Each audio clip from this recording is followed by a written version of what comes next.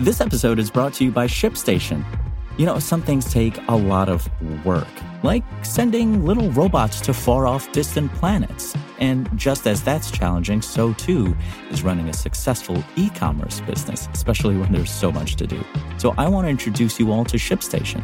Now, I love using ShipStation because of its easy-to-use dashboard, which makes managing orders and printing labels a breeze and super smooth. Oh, and the customer service is just out of this world. It's exactly what you need to help grow your business. Sign up for your free 60-day trial at shipstation.com/technews. That's shipstation.com/technews. City lawmakers make yet another bid to crack down on unlicensed cannabis shops. It's Monday, February 26th, and this is your New York Daily News. Monday's forecast calls for partly sunny skies in New York City with a high near 54 and a low near 39. A renewed push to weed out the estimated 2,500 unlicensed cannabis shops in the city rolled forward Friday, another effort in what so far has been a largely losing battle. Two state lawmakers rallied at City Hall to advocate for a state budget provision that could vest the city with broader authority to carry out enforcement actions on illicit pot stores.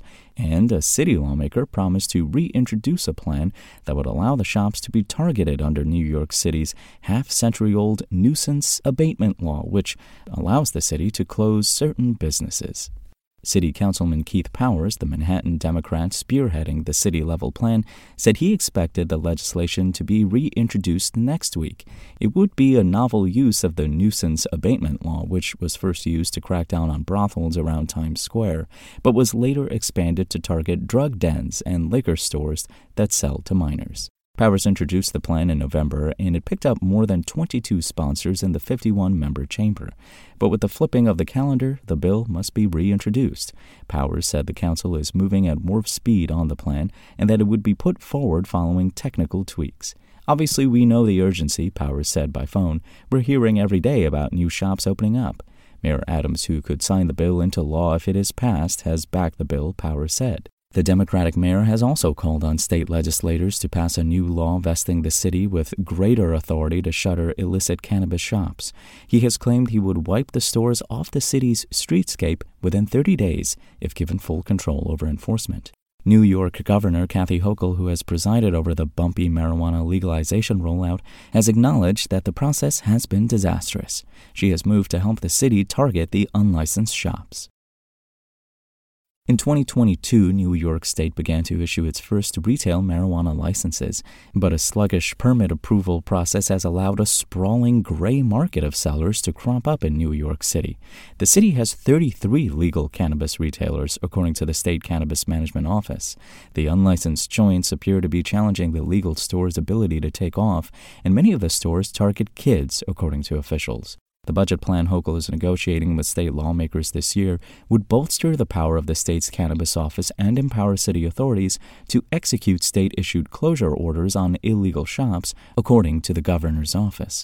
In an address to lawmakers last month laying out her priorities, Hochul decried illegal cannabis vendors who flagrantly violate our laws. She vowed to empower localities to go after the unlicensed shops, prosecute businesses that sell to minors, and padlock their doors faster.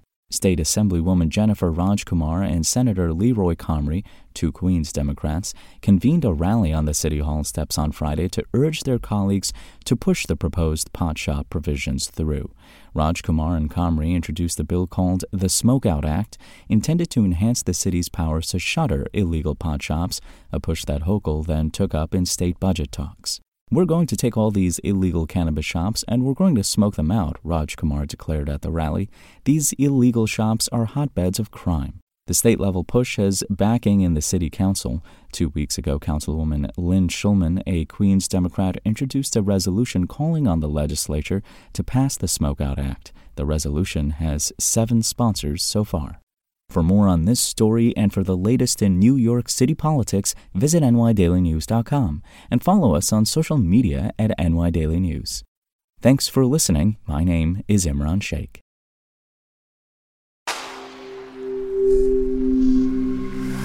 Spoken Layer. Want to learn how you can make smarter decisions with your money? Well, I've got the podcast for you. I'm Sean Piles, and I host NerdWallet's Smart Money Podcast. our show features our team of nerds, personal finance experts in credit cards, banking, investing, and more. And they'll help you make the most of your money while cutting through the clutter and misinformation in today's world of personal finance.